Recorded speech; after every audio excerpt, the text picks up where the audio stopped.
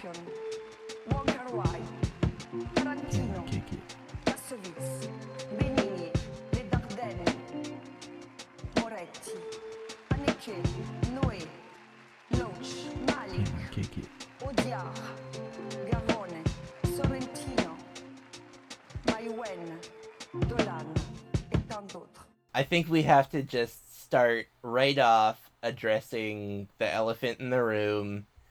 That's right. It's the end of December. It's the end of December. The last 2 years. Last year we did the Franstacular. The year before, our last episode of the year.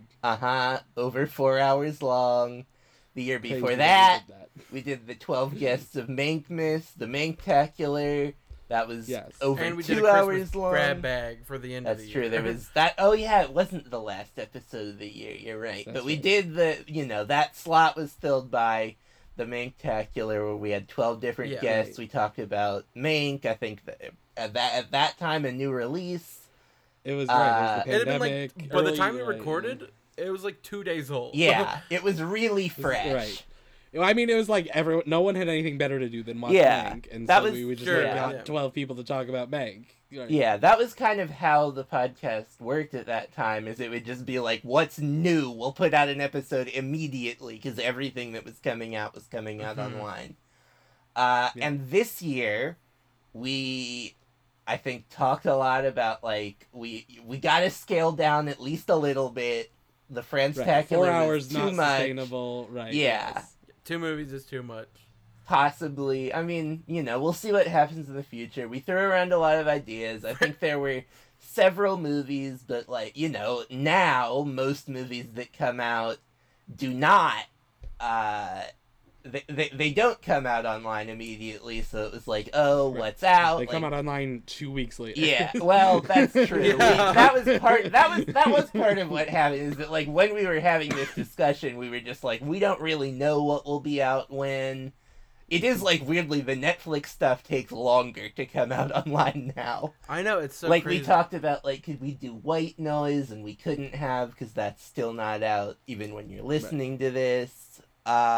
Yeah. And so we made the decision, I think pretty promptly, when we were just, like, putting together what are the December episodes. We said, we're doing... And, this is something that we've discussed doing before. We discussed doing it last year. It's always been... Right, yeah. Right. And when we were seriously discussing options, we were like, well, tentatively, we'll probably do this next year. Maybe. So, I mean, in general, it was certainly like, it was I too think, good an idea to not last put year, on I think what we said was, like, we'll do it eventually. It's too soon. And now we've decided it's no longer too soon. We're doing long enough. And it's easier to do than Manktacular. Yep. Right. Number 2. We're doing it again, folks. We're going So look back. forward to that. Welcome to Can I Kick It? This is a podcast about film festivals. My name is Jesse Catherine Weber, and I'm joined by... Andy Germuga. Ho ho ho, Merry Mankmas is calling, actually. Mank, it's me. Emilio Diaz is also here. So, we do have a little bit of news to start out So with. we know, we haven't announced this, so we do want to let you know, like, we're going to do a little news, and then we're going to get back into Mank. So sure, I mean, if it's not clear, that cold open wasn't a bit. That's actually what we're doing. Yeah, but yes. we're about to talk about Mank. If you haven't rewatched Mank in a minute and want to refresh yourself, after the news segment, you can pause and come back, and you'll be fresh on Mank for all our our fresh on Mank discussions. Yeah. But yeah, so a couple pieces of news to leave us off for the new year.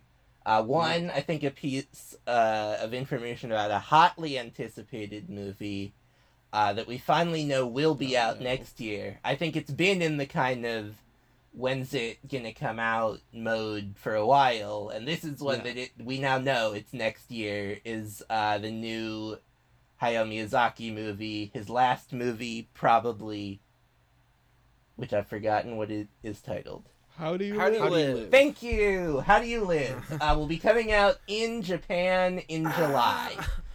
Which is this... I knew the word live was in there. which is the same, roughly the same release date that both of his last two movies, The Wind Rises and Ponyo, had. So I think immediately people were like, oh, out in July, perfect for a Cannes premiere. But those two movies both premiered at Venice after the Japanese release date. So I would imagine that is more likely to be what happens again. I mean, Cannes has just, like, not put any work into forming a relationship with him or, like, programming animation in general. So, like, it's possible that, like, if they offered him a competition slot, he'd be like, oh yeah, I actually would like to win an award at Cannes. Like, I was reading someone saying that, like, apparently he was, like, actually very happy to win the Golden Bear. I don't know if this came up when you did the episode on that, but, like, I think, like, he asked them, like, oh, am I going to win an award? They tell the people who are winning they're going to win something, but they wouldn't tell him what he had won, and I think afterwards he was like, oh, I would have come if you had told me I was winning the Golden Bear. And then, like, did a press conference in Japan where he accepted the trophy. So it's possible that there's some, like, he'd actually like to be in competition at Cannes. It seems much more likely to me that Venice relationship is just going to continue. And then I know Wind Rises got a qualifying release late in 2013, and then actually came out in theaters in the United States early 2014, so stuff has changed around where that might not be what happens, but something along those lines of, like, most people here see it fall-winter would be my guess. Yeah, my guess is that the new Miyazaki movie does not premiere anywhere outside of the country of Japan. Yes, exactly. That has been the case for a while.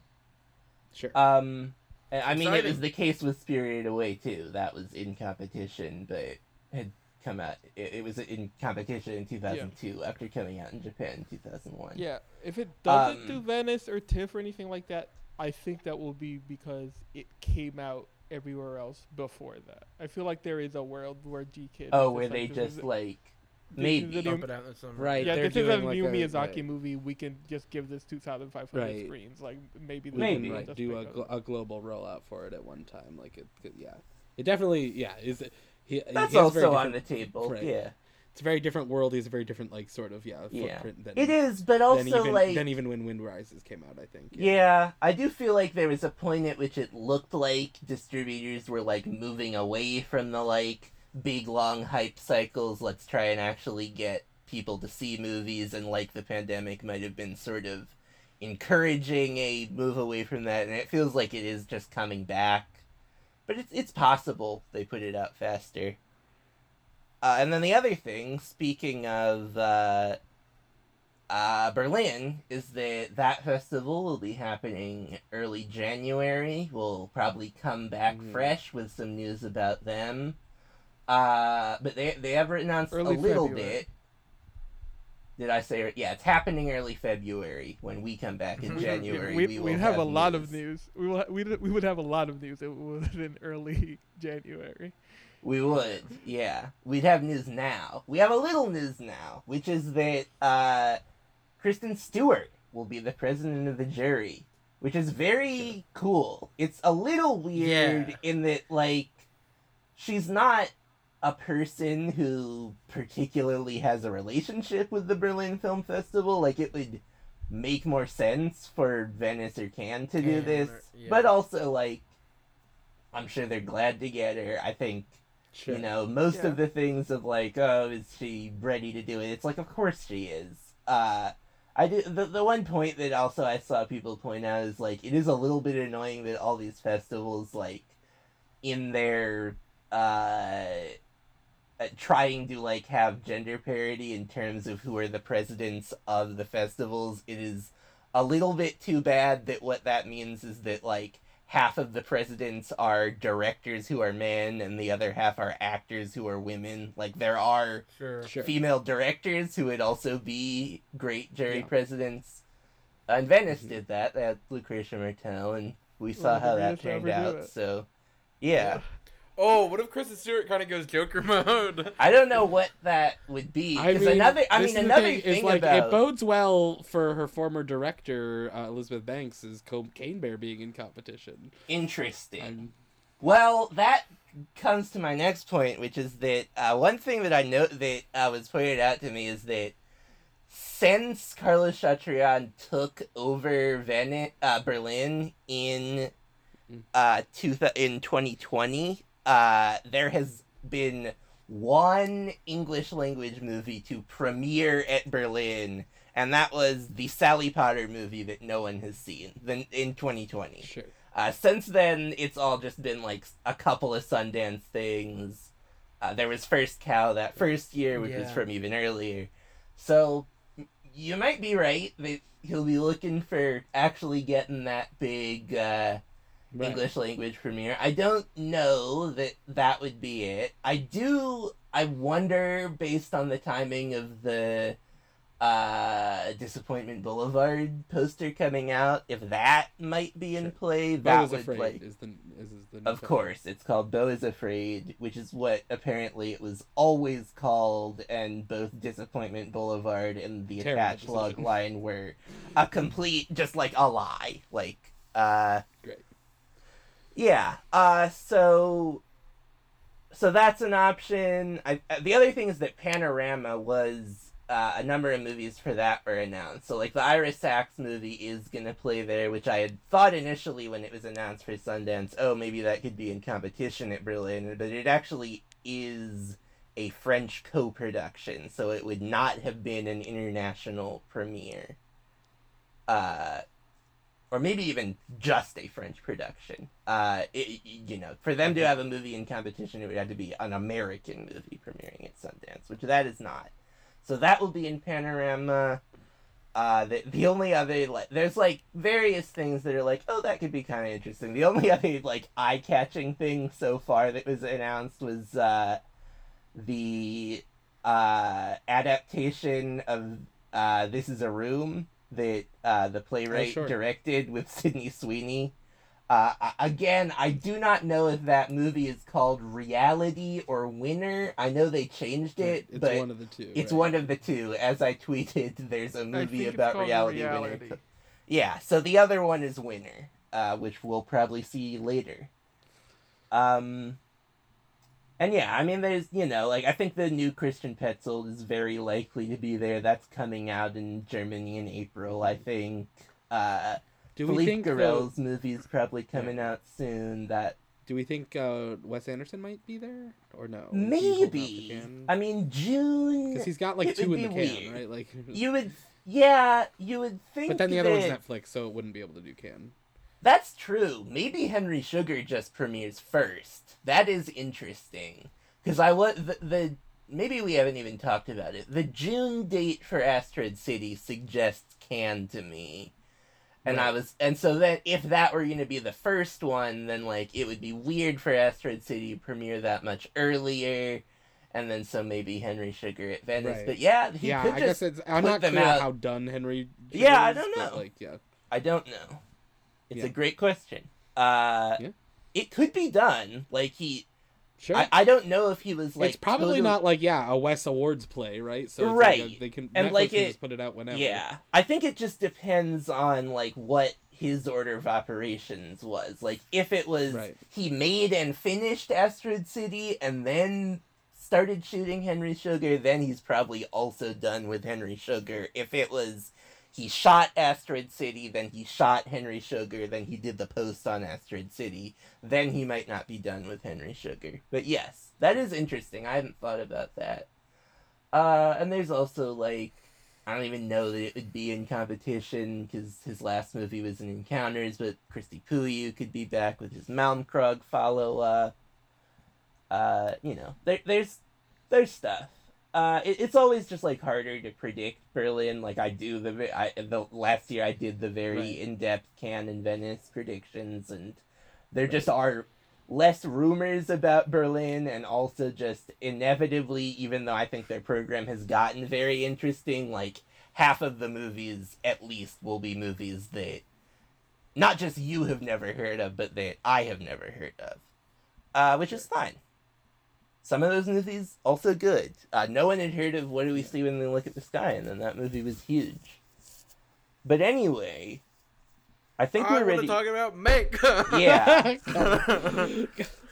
Cullen prepping his Mank rant. Well, right. Maybe I need to start this off. I think I have 3 things that I need to start off with. The first thing is that... Give me one clean second so we can just get a clean audio for people to come back to after they watch the entirety of Mank. Yeah. Right. Okay. Start Mank now. So Mank discussion. Start it now. No, don't start it now. Andy, what are you talking about? We started it already. It's ending now.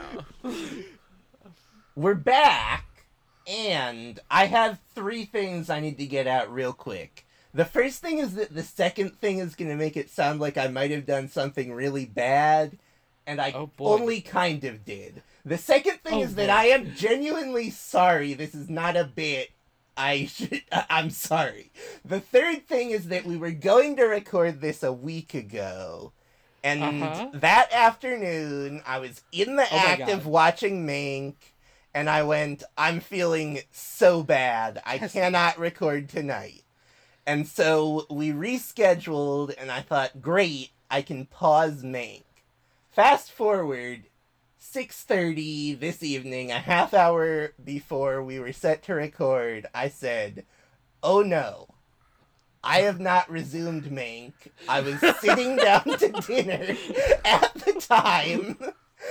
And so then, at maybe 6:55, I walk into my room, and I think I have a few options. There is a TV, but the only thing connected to the TV is a Chromecast, and I have to use my phone to record. So I didn't feel like my phone could handle those 2 things at once. So what has been happening is that since we started recording at 7 o'clock, the top third of my screen has been you all, and the bottom 2/3 has been Mank on mute with the subtitles. There are 15 minutes left in Mank. There was like 35 left when it started. There's 15 left now. I watched most of Mank. But there's some stuff at the end. I have a solid idea on what the deal is with Mank, how I feel about Mank later, but there's some stuff at the end. Right now, he's throwing up at the big party. Yeah, he's at the party at the end of the costume. The costume. You're about to get Arliss Howard's big speech. Okay. Well, then, I mean, if we're just establishing, I watched Mank, as we're recording this, today is the 19th. I watched it on the 11th. It's the 18th. Oh, it's the 18th, excuse me. I That's right. My handwriting. And then, so I watched it on the 11th, and I have not rewatched it since. Mm-hmm. Right, yeah, I would have watched it, I think, on the 9th. Wow. I have not rewatched it since. Okay. Yeah. Emilio? I have no idea. I don't remember. To do this bit, we couldn't log it on Letterboxd, which is the only way I could have remembered that I watched it when I watched it. I might never log it on Letterboxd because there's a solid 35 minutes that got very light amount. Did not of get attention. your full attention. Yeah. Right. Well, there's a lot to talk about with Mank. Yeah, for sure. And I have notes from the first 2/3 of the movie that will replace Mank on my screen when it finishes.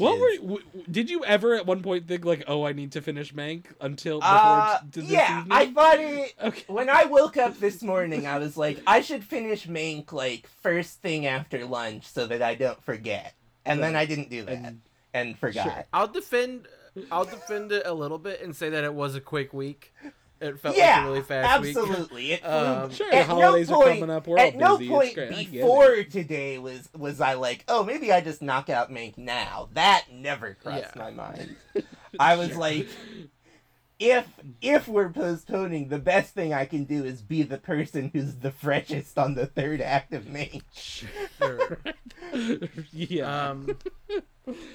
Well, then how do we want to do this? I know you have a lot of things you want to get to, Emilio. I don't have a lot of things. Stop pimping Emilio into doing I'm not trying to. I just remembered what has been playing. Here's Tom Berg. Okay, you know what? I'll get to some of the things I wrote down as ideas for the episode. Here's the first thing, because we did not do this the first time we talked about Mank, because it was just like an insane, jumble and collection of things. Right. We were recording things like in weird orders and weird order, and it was like we all had to get our thoughts out pretty quick. What are our thoughts on David Fincher? Where do we all lie with David Fincher? I do think he is. Okay. Question. I do think that is a good question. An interesting figure in the work in like our circles of cinephilia or whatever. I can start by addressing that question. The movie before Mank is Gone Girl. And that was like a big movie for me. I was 16 when Gone Girl came out. And I remember, like, it came out, like, it did the thing that happened a few times around then where, like, it was the opening night movie at New York on, like, September 29th and then came out on October 4th. So I was, like, really, it wasn't my most anticipated movie of the year because Inherent Vice was the centerpiece at New York that year. But I was, like, very excited, and then I remember made plans to see it, I think the Friday evening that it came out, and there was a Washington Nationals postseason game where they were playing against the Giants, and we were like, the game, it started at like 5 or 6, and we were like, great, we'll go see the last showing of Gone Girl at like 10, and there will be plenty of time. That game went 19 innings, and I finally was just like, I really want to see the end of this game, but also I'm so excited for Gone Girl, I'm just gonna go. I was like, the game will just, I have a radio, a portable radio, I'll just listen until the movie starts, and surely it will have ended. It still had not ended when Gone Girl started.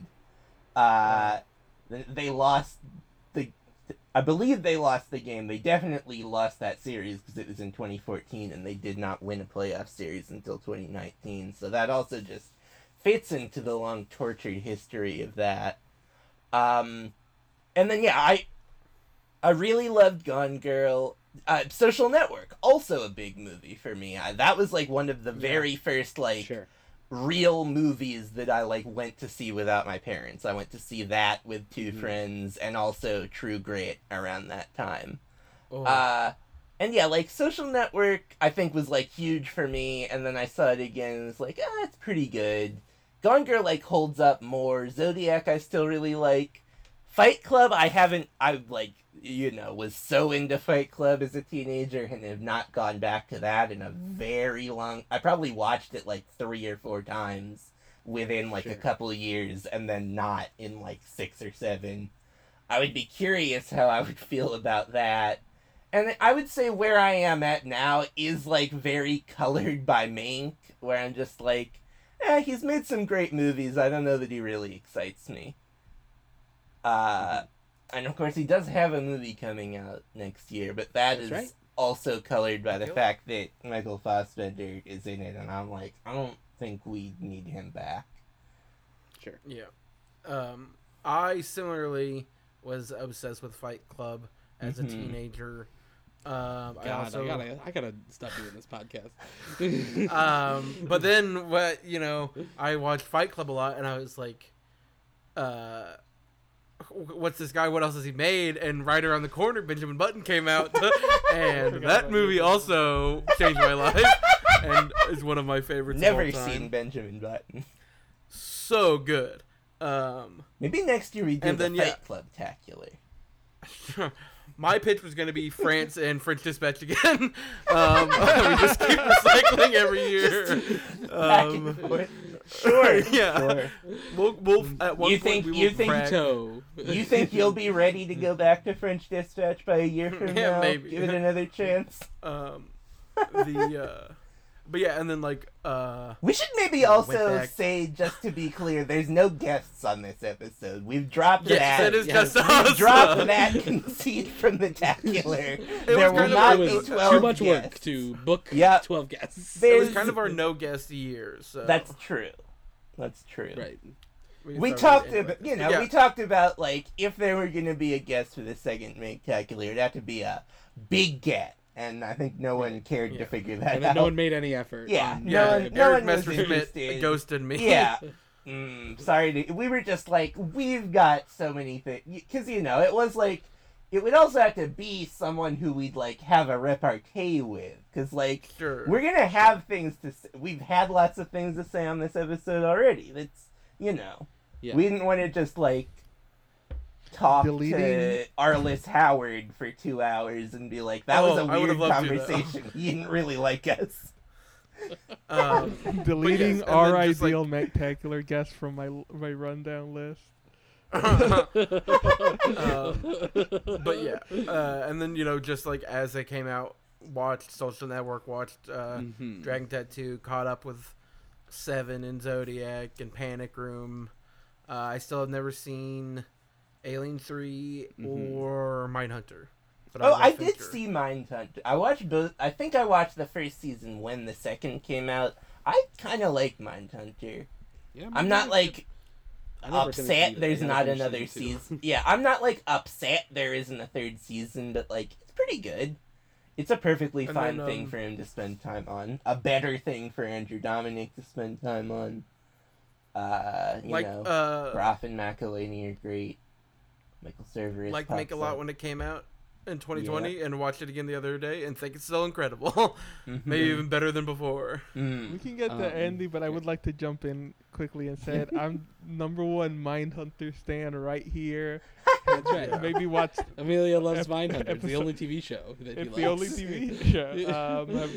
I do want to say this is the stupid scene where he holds his Oscar and he's old. That's what's happening now. That seems funny. It is funny. The last scene, yeah. Yes. I think in an even more embarrassing level than being big into Fight Club as a teen, I was big into Social Network as a teen. I mean, also huge, yes. I bought the Ben Mesrick book.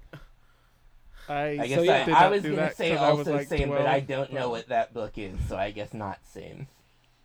Accidental Billionaires. But loved Social Network. Really made me, I don't know, I was just very into that movie. Then I was aware of Girl with the Dragon Tattoo as it was coming out, but I never I did not watch it at the time. I went back to it later and I really liked that movie. I think not many did. I think I love that movie. I thought that movie made a lot of money. I thought it didn't do very well. I think it did. I guess it did. It did well enough that it wasn't crazy that they would. My impression was it made a lot of money for an R-rated movie coming out on Christmas. Right. It made a lot of money for that movie, which is the feel-bad movie of the holidays. The feel-bad movie of the holidays. One of the greatest trailers of all time. All right. Fincher is over. I'm not gonna watch the credits. Let me pull up my notes. Fincher, one of our greatest trailersmen. I think between that, in the gap between that and Gone Girl, I think is when I probably went back and watched Zodiac, watched Fight Club, and both of those movies. I really love Zodiac. Fight Club is good. It's funny. I basically like every Fincher movie I've seen, and then I watched Gone Girl in theaters because it was just that was my Grantland era where I was just going out watching everything the Discourse pumped out, so I really need to watch Gone Girl. Really loved it. Had no idea what the twist was or what. Yeah, same. So I was just I don't think I did either. I feel my brother read the book, I think, and I was like, I'm reading Inherent Vice. I don't have to read this one. Yeah, and I like Gone Girl, and I sort of like Mank. He's I guess what I was saying earlier, what I was referring to earlier, Andy. We'll get to your Fincher takes soon. Of course, take your time. But is that I guess growing up and as a teen, I was like, oh yeah, Fincher. He's just canonically one of the guys. They'll just put him up next to Tarantino and absolutely. And if you had asked me when Gone Girl came out, I 100% I would have been like, David Fincher is one of the great living directors.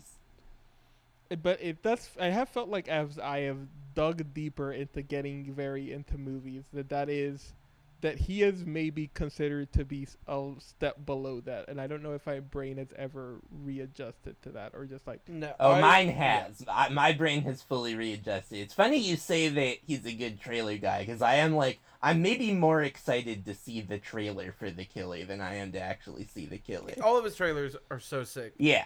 I will generally I generally don't like make a point of watching trailers even for things I'm excited for. It's just I'll see it when it's in the theater, or I won't see it. I don't really care. I just want to see the movie.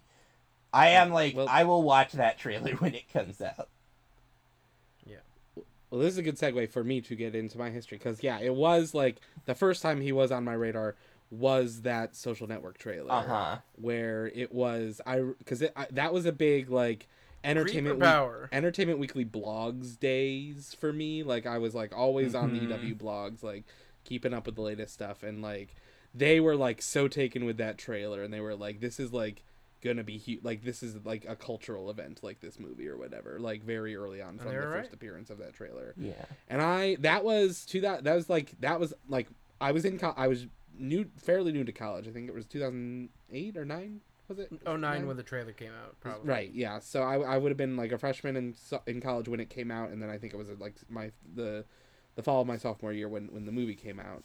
And I remember seeing that was like around when I was like becoming more interested in movies, and specifically through the lens of like, I will try to see all the Best Picture nominees every year, or at the very least all the ones that like I have interest in or whatever. Like I will make a point of like getting to those before the Oscars. And that is one where I saw it I like went to like the Regal in Union Square that was like a block from my dorm, and I saw it. And I liked it, but my take at the time was like, this movie is going to like evaporate from the culture. It will have zero. That's so funny. Yeah, that was like my take at the time. Especially you could like not have been wronger. I know, and now like you're like, no one's gonna pretend to be like Zuckerberg. No one cares about this guy. Right, and I was like, well, right. This is like, this movie's not gonna be memorable. Like no one will care about the score. No one will quote these lines ever. In like, it was like just one of the wrongest times I've ever. Yeah, I guess there's like a way you could look at it of being like, it's a movie about Facebook that came out in 2010. It's like Facebook was like 4 years old. I guess it's right. Like, I mean, yes. How do they make a movie out about Facebook? Yeah, right, and I was like, I was in college or whatever, and I was like, this is what Facebook is going to be forever, and like it's gonna like Facebook is going to continue, and this movie is gonna be like a little like weird like asterisk or something or whatever. And like, of course, we all know like Facebook is nowhere near what it was. Certainly, it is for old people now, and like the Zuckerberg is still like a figure of import in like he's like one of the most evil men alive. Sure, well. Yeah, I mean he should. I'm glad that he's just like wasting all his time and money on like VR that doesn't matter. I guess that's like, true. I guess my take I guess I don't really know what he's up to in 2022. There was that period where it seemed like he was going to like try to insert himself into the public sphere more and be like a thought leader for like politics and stuff, and it seems like he decided not to do that, which I think is good. Right. He was like, I forgot that my whole thing is that I'm really insecure about how no one likes me. Right. So like minimal points to him for like stepping back. Andy's like, I love Sweet Baby Ray's. Is where I'm at on Zuckerberg these days. I guess that's fair. Yeah. Yeah. And then I like had zero interest in Girl with a Dragon Tattoo. I was like, that seems too nasty. No, thank you. It's fairly nasty. And then for Gone Girl, I was again Entertainment Weekly. Gillian Flynn, the author of the book, was an Entertainment Weekly person. So I was always like, I should read that novel, or I should read that book. Not a big books reader, but eventually I did. Like early on, that was an early Kindle book for me, where it's like I got it from the library and I read it on my Kindle, in anticipation of the movie. Had seen it before the movie, went and saw that movie, really enjoyed that movie. And then the only ones I've gone back to is Zodiac. I saw on Netflix at some point. And then Alien 3 I did when I did all the Alien, like I filled in all my Alien gaps. And so those are the only ones I've ever gone back to. I've never seen Fight Club, I've never seen Seven, I've never seen Panic Room, like all. You would like Panic Room, I think. Probably, yeah. It seems fun. It's really a tight thriller. I actually, so I have two more things. I have one more. The game is so good. I do love. I don't like the game at all. I have one more thing on. You hate Douglas. Social. I do hate Michael Douglas, and that's one of the big. That movie is one of the big reasons why I hate Michael Douglas. He's just. He's so good. I have one more Social Network thing and one more Gone Girl thing. The Social Network thing is that I was trying to remember, like, why was I, like, interested in the Social Network? Because Andy has the, like, Entertainment Weekly thing, and, like, by Gone Girl, I know it genuinely was, like, oh, I'm paying attention to festivals. This is a big movie that will, like, be at a festival, will have all that hype, and then I can see it very quickly. And that genuinely was where that excitement came from. The Social Network, because I was, like, I don't remember when I finally saw it, but I, like, on opening weekend remember being, like, maybe I should get, like, looking on Rotten Tomatoes at what it was opening and being like, maybe I should go see that. And I think it genuinely was just like, this is a movie about computers, and I like computers, so I should probably go see that. Yeah. This is the thing. Go ahead. What was that? This is the other, like, thing about my relationship with Finchers, like that. And then, like, I watched Mank and liked it. And, like, the Finchers that I have seen, except for Alien 3, and, like, except for the ones, all the Finchers that I've seen that I saw in theaters or whatever, I go back to. Like, I've watched Gone Girl a couple of times. I've watched Social Network a bunch. Like, I'll get in, like, Sorkin Jags, where I watch a bunch of Sorkin movies or whatever, and, like, I'll go back to that. Like, so they are movies that I do return to weirdly. Like, he's one of the directors who I, like, most has, like, I guess, comfort movies for me, even though I haven't seen a lot of his filmography, I guess, is the last. You would probably like more of them. That maybe I would. I just haven't prioritized them. You know? That maybe brings us to what my other Gone Girl thing, which is that the last time I watched a David Fincher movie other than Mank, I think, would have been 2017, when we were going to St. Croix, one of the U.S. Virgin Islands, for my mother's 50th birthday, and we had this hellish flight where we, like, kept getting delayed, and we, like, got to Miami, waited for, like, an hour. They were like, your flight for St. Croix already left, but we might be able to get you on another. We waited for, like, 2 hours, and they were like, no, actually, this one's canceled. They put us in a hotel. We get back the next morning, and we all have different seats. We didn't have different seats, but there was a family that had different seats, and we were like, we will let you have our 4 seats that are together, and we'll just go wherever. I end up next to this couple.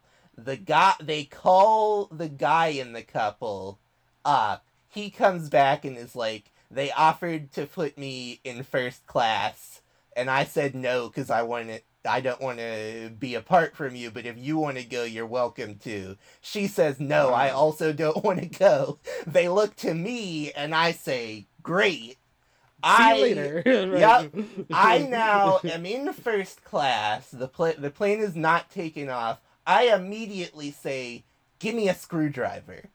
And then very quickly, I am 19 when this happens, so, yeah, able to drink on this particular flight, and I think I knew this because I had been to London the previous year, and they also just let me, or, you know, they didn't ask for an ID on that flight either, so I was like, ooh, not quite an international flight, but I know that they don't have liquor laws in St. Croix, so I bet I can get away with it. I did.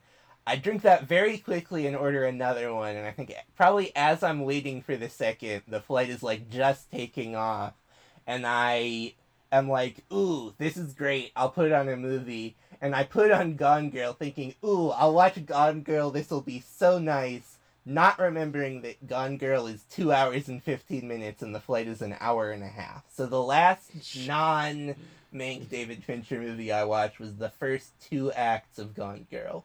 The other thing that happened in that first class flight is that they brought out, like, a nice lunch, and there was, I think, 2 different breads, and I was like, they came back at the end, and they were like, is there anything else we can get you? And I was like, if you've got any of that bread left, I'll take another one.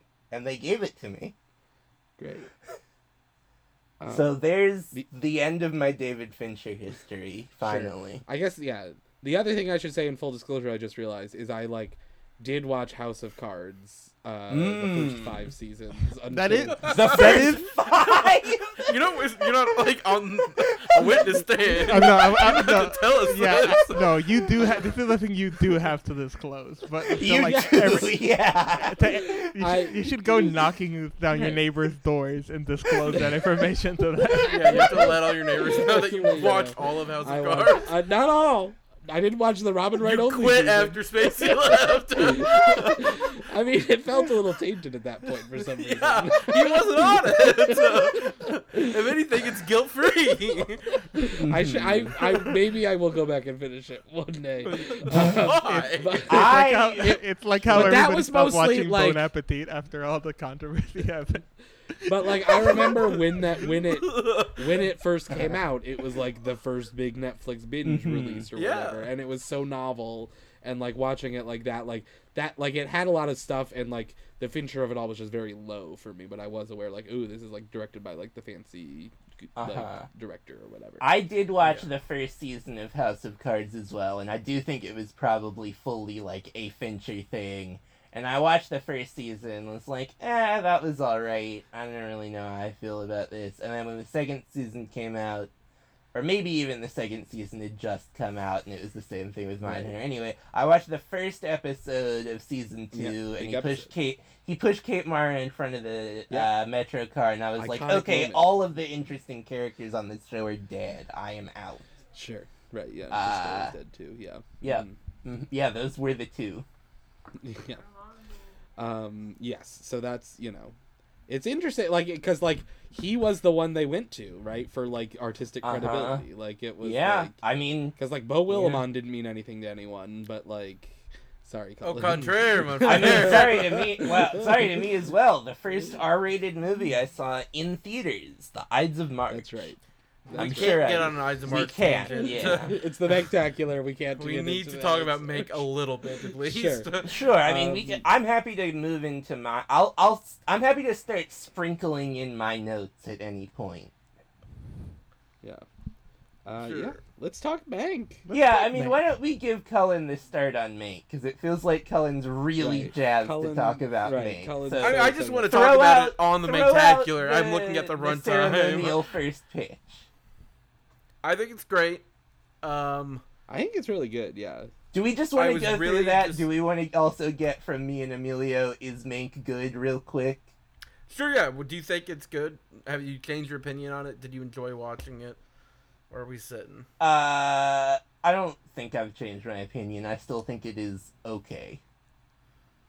Alright, Emilio? Same. I think it's a little better than okay. I think it is hard to... Yeah. I think it's like great sometimes. Is I think my opinion on Mank. Sure. I think I am part of that, except scaled up to where I'm like, sometimes it's maybe the best thing he's made, and then some of the other time it's just like, no, this is very good, very solid. Yeah, I think it's too stupid to ever be great. There's certainly points at which I'm like, oh, this is like very watchable, and points at which I'm just like bored. I think we were going to give the space to Cullen, but I guess I'll start with some thoughts on Mank. Okay. I think it's like a weird movie where the entire time I am trying to figure out at what level it's operating at, and I sort of can't get at it, and that is what I find sort of frustrating, but it's maybe what Mank is trying to do. Like, the sort of lines it tries to draw between, like, is this trying to do a pastiche of, like, period appropriate, like Hollywood sort of filmmaking? Is this supposed to be grounded but just like with characters who existed in this sort of world? Is it supposed to look weird in that it sometimes looks like crisp digital, and again sometimes looks like a pastiche of old Hollywood? Like, that is my entire relationship with Mank, is just like every single scene, like scene to scene being like, oh, I think I get at what level this movie's operating at, and then the next scene being like, maybe I didn't, and just like never finding my footing in either way. Yeah, that's interesting. Yeah, I don't know that I don't disagree in that. I am kind of just like, I'm never like, oh, this is what Mank is doing. I'm always just like, what is the point here? Like, there are, like, long stretches of the movie where I'm like, oh, this is a movie about politics and about stealing elections. And I'm like, that's the worst thing it could be, but then also there's long stretches of it that aren't that, so I don't know. Sure. I definitely found it like this the ping-ponging structure of it all and stuff. I found it much easier to like follow this time. I would think I remember the first time like not being able to quite track like what storyline was happening on what like temporality or whatever. Like and yeah, this time true. I did find it I did also clearer. have an easier time tracking it.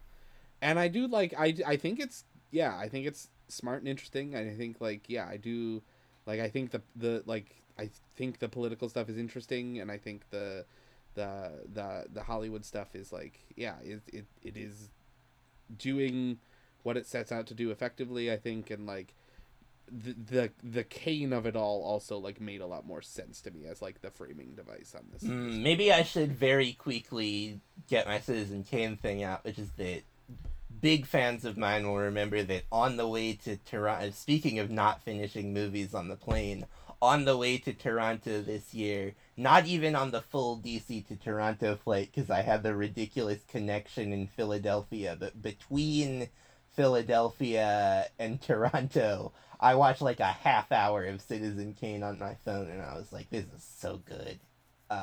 Sure. And I have seen Citizen Kane in a theater. I was just like, oh, let's take a look at some of that. And I was pretty young and remember being like, oh, that's pretty good.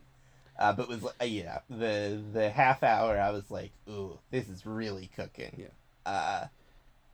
Maybe I'd also like to get my let's give Cullen some time and then Cullen, I'll I don't have any like thesis. Okay. I just want to what was exciting to be... in Mank to you? What was so exciting? Yeah. What did you love? I mean, it was just I think it's so gorgeous. I think there's a lot of shots early on where you can just like the way that I mean Messerschmitt won the Oscar, we should say, since he did. It did win. Yeah, he won the Oscar, and it won one other thing. Did it win? It didn't win screenplay, did it? I don't think so. It won like truly an Oscar that did not watch. Did it win single score? Second. That Oscars. No, that was no. Soul one. It didn't win score. Oh, so they did win, but not. Which I do think it is maybe Reznor and Ross's best score. I know everyone loves The Social Network. Best production design. Gone Girl's also really good. Yeah. My memory is liking production. Yeah, that makes I feel like I like the score much less than I like Social Network or Gone Girl. I also am just like out on them as composers. Their Bones and All score is so fucking bad. The I love there's the waltz they play when Seyfried and Oldman when they're there for the birthday party, and they start talking about Sinclair, and she's like spilling the beans on Hearst, telling people who's gonna get elected or whatever, and they go around and they play what's on the soundtrack as San Simeon Waltz, because they're at the San Simeon, estate, and it's so good. I listen to it all the time. I think the thing about me with movies is that if it looks good and sounds good, I basically am excited enough to say that it is good. And it was so excited that I need to issue a correction from the last time we did the Manktacular. One thing that I do remember is I countered someone saying it was a deeply pessimistic, cynical movie by saying that I found it optimistic, which isn't true. I need to correct the record. You didn't find it optimistic? No, it is certainly not. That it's sort of like so precious about its screenplay, and I think you can feel that Fincher's using his dad's screenplay. Yeah. And I think a lot of the qualities of it are romantic in a way. I find, I mean, it's so gorgeous. I think the music is so gorgeous that it puts me in a state where my counter was to say optimism instead of just beauty. Right. Or sentimental. Yeah, it is a melancholic beauty. And I do think feel, it is. I see what you mean, and I I think I find the, like, the tension between that, like, the, like, very pessimistic nature of it and his sort of, like, romantic, this is my dad's screenplay, look at this guy, very off-putting in a dissonant. Sure. That's maybe part of why it doesn't really and I mean, and I am in the middle, like, I think the dissonance is the point, maybe, but I'll never figure it out. I guess so. But I mean, there's also the artificiality of everything with, like, I noticed a lot this time how you can hear everything echoing, like the recording on sound stages. The cigarette burns. The fake cigarette burns are, like, really silly. It's funny. I think I got really mad at the fake cigarette burns the first time. This time I was just kind of, like, rolling my eyes. I did forget them, and I was like, "That is I so had silly forgotten that he them brought too, that back." And I was like, it's very. I remember one of them because I'm like, I weirdly have a very just like glaze over things, like sort of sight when I look at movies, so I rarely capture details, which is why I often struggle to talk about movies because I do not remember any details. But speaking of details from the movie, yes. Just to further add bad segments into this podcast. Oh boy. I figured, well, we're doing the Manctacular again. Which by definition, though, as we saw earlier today, doesn't fully mean that we rewatched Mank. So okay. I took the segments from popular film podcast The Rewatchables. Whoa. Okay. And I'm going to read them out, and we're going to discuss Mank through this lens. Is this going to be a bunch of sports things I don't understand? No. Just one, but it'll be funny when you don't. Okay. We're gonna knock these out. So, what's most rewatchable scene? I guess I really like the writers in the bullpen for the first. When they're pointing the cigars at each other. That's it. That's fine. It's that or Nobody But Nobody Makes a Monkey. I think is the other moment. That's first, good. Sure. I mean, with that, we can move on to the next segment. Best quote. Yeah. Make It's Me. Yeah. Make It's Orson Welles. It's not that. It's Ready and Willing to Hunt the Great White Whale. That's a great one. It's one of the Burke Orson Welles. Yeah. I did write down some quotes, I think. I mean, there's a lot of good quotes. Make them out. Yeah. Sell nothing but a memory. That's a good line I wrote down. Your Flatbush is showing when she like says something in Brooklynese or whatever. I was really taken by everyone calling each other by their initials. I thought that was fun. Yeah, that's great. Slip Me a Mickey. Don't kick Pops while he's down. These are some of the ones I wrote. Right. Yeah. Willingly checking their disbelief at the door. I do think Oldman's really funny in it. I really do like his performance. I think his like being annoying with a quick thing at every single turn that like continues to burn him is really funny. I think it's a pretty good performance, but I was watching it the whole time being like, well, wait, we can't do this actually. There's a segment, sure. there's a category that will address this soon. I guess this is sort of a weird question to ask about this movie, but also we're doing the Manctacular too, so we have to acknowledge what aged the best. Oh. Election fraud, I guess. If it came out in December 2020, I guess, you know, he wouldn't have known pre. Casting Bill Nye? I mean, look, you got Emily in Paris before Emily. Or no, I guess that was also 2020. Emily Paris. In Paris out by the time. Was Emily? I think it was because there's a third season now. Wow, that's crazy. Yeah, 2020. It feels like the Mank and the first Manctacular just from an entirely different time in the way that I guess they aren't really. I lived in Germany. I was recording at like 3 a.m. to finish the Manctacular. That's true. That's the first Manctacular came together so quickly. It was less than a week from should get 12 guests to talk about Mank to the episode coming out. But everyone was free. No one had anything else going on. We could I think what is aged best for definitive answer is the casting. The supporting casting. I mean, Burke was like what's he done after this though?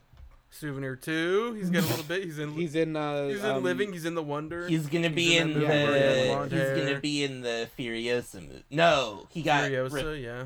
Did he? No, he's in it. He replaced Yahya Abdul-Mateen. Okay. Yahya. He is in it. Okay. Yeah, that's fine. Sure. I forgot which direction he's in. What aged the worst? I mean, the cigarette burns are up there, I think. I guess, yeah. I dislike them less than I did. What age the worst? I might say the election stuff for this one. I am like even more just like shut up on that. I think it works with where Mank is in the movie as a reflection of that, rather than as like a real comment. Sure. I guess like in my mind it is not at all about. I guess like my mind did not tie it at all to modern day election fraud. No, I didn't either. I'm not saying it's worse because of that necessarily. I understand that it exists there very much as a character beat. I think I maybe am more annoyed now of like it being a character beat. As opposed, to have it in there and not be like about anything politically, I'm just like, okay. I think I'm gonna go with Cigarette Burns too, Andy. Sure, Cigarette Burns it is. Okay, so here we go, Andy, for you. The Dion Waiters Award for Best Heat Check Performance. Andy, are you? Please explain what this is. You have to explain this to me as well. Are you familiar with what a heat check is? No. Not in the least. No. Okay, so. I assume you're familiar with the concept of being hot. Like sexually? No. Or like you're like just performing well. Like on fire. You're on fire. On what scope is this? Is this like you've been hot the last 2 minutes or you've been hot the last 2 weeks? 2 minutes. Okay. So a heat check is basically like this is a person who is basically taking a wild shot because they're like, I'm hot, maybe this will go in.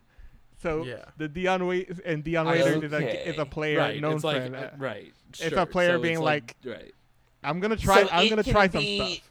And so the shot can have missed or it can have gone. Or he could have made it, but it's just like a wild take. Somebody. I guess it's Seyfried then, right? Yeah, I think that's a good call. I think it's her. No, I think it's Gary Oldman. He's like, I won an Oscar. I can do whatever I want. I'm working with one of the great directors, and then it flies over the backboard. But he nails it, is the thing. No. He hits a Steph Curry no look. Here's the thing about Seyfried. Seyfried is actually what I said should have aged the best. I guess I'm not really giving my thoughts out on this category. Yeah, you haven't said it in your answers yet. But I think I thought about Seyfried while watching the movie is that basically before that, Seyfried was like, not to like put her in any like weird thing, but she was like attractive leading lady, just like a person you would put as like the number one in a rom-com. Right. I mean, it's like First Reformed was the year before. Was 2 years. But that was like about First Reformed. But that was like that movie's not using her enough. Like that. Yeah. Well, I don't know about that. I feel like there were people who were starting to be like, oh, she's really good in this. She's in it a lot, and I feel like that was like some people were willing to be like, oh, this is really good. Like this should be in the conversation in the way that Ethan Hawke is.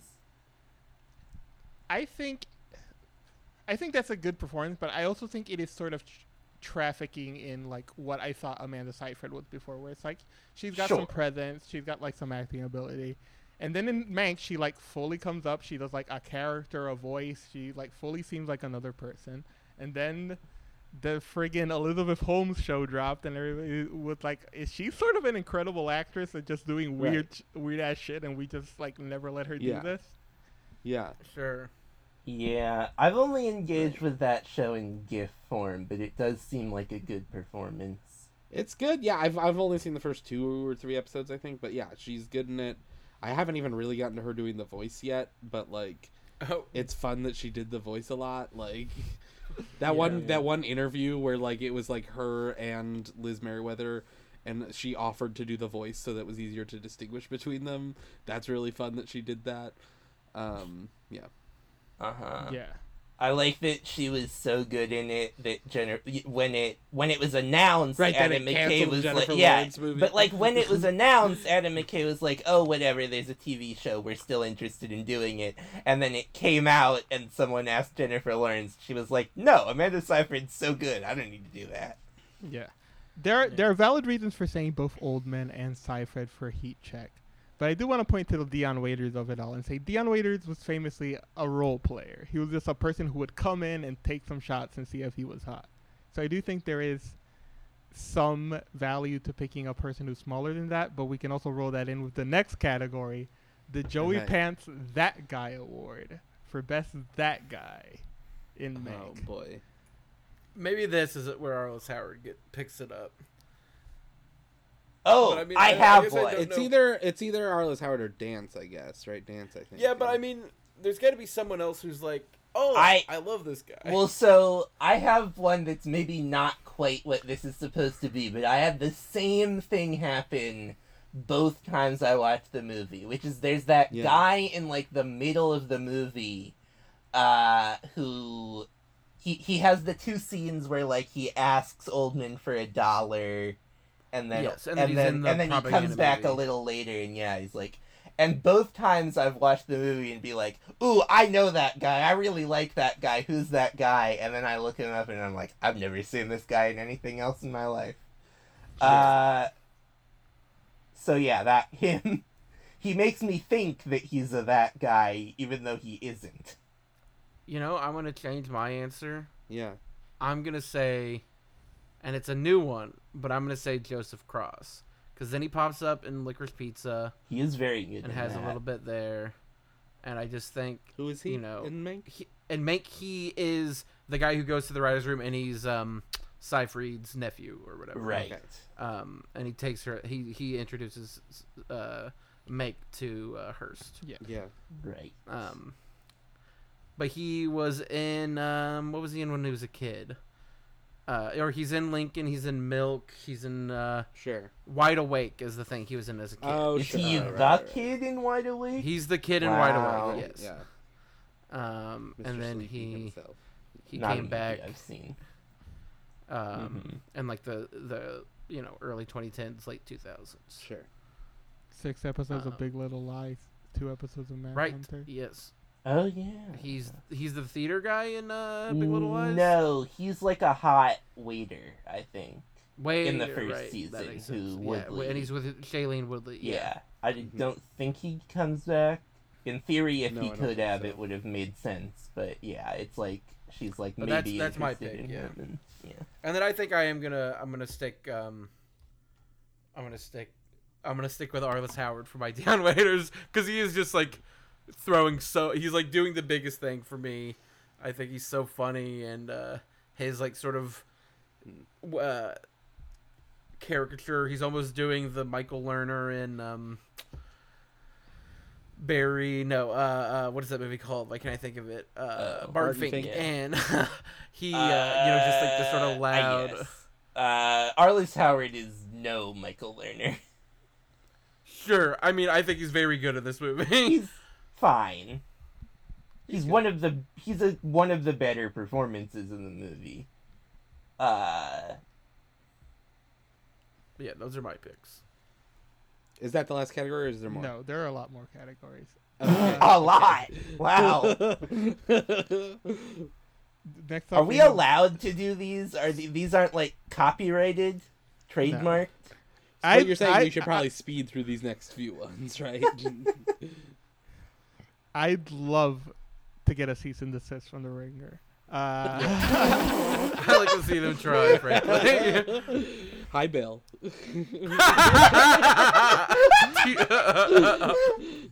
Fuck you, Bill Simmons.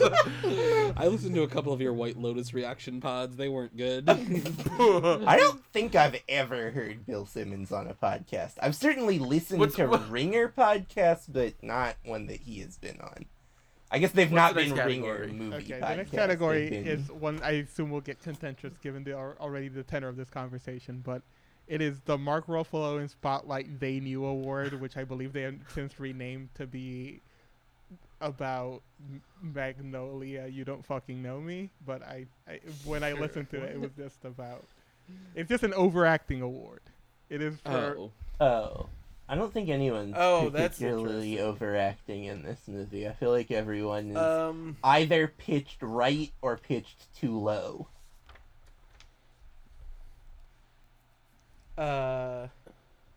That's an interesting one. Yeah, no one jumps to mind as like too. Like I wish there were more performances that were too big in this movie. Like obviously, like Seyfried is obviously the biggest, but and like that works great. Yeah. I'm gonna say the guy who plays Charlie Chaplin, who does the Hitler mustache and wiggles his he leans a little too hard into the Chaplin of it all. Sure. That's my pick. I don't even know who that bozo is. Oh, yeah, maybe. Yeah. I'm gonna say Emily in Paris wins this one. Oh, she's so good. Is she the wife or the nurse? She's the wife. The wife. The nurse. She's the nurse. No. She's the wife of the soldier. She's not Mank's wife. Yes. Right. Yeah. Okay. Why would we be thinking of the soldier? But she's not the nurse. She's just there. The nurse is the German lady. I've been trying to get my. She's the assistant. She is not the nurse. She's not the nurse. You're right. Because yes, I will now share a note, which is that one of the notes I took was, it looks to me like Emily in Paris wrote Citizen Kane. She's doing the writing. You just said things. Very interesting observation, Jesse. Yeah. Right. This is the level of all of these notes. Some of them aren't that coherent.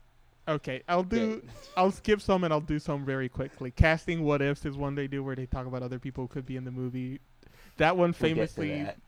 Yeah, Zach Galifianakis is... Well, that's one of the other notes is we need to revisit if Zach Galifianakis should play Mank. I was very confident, yes.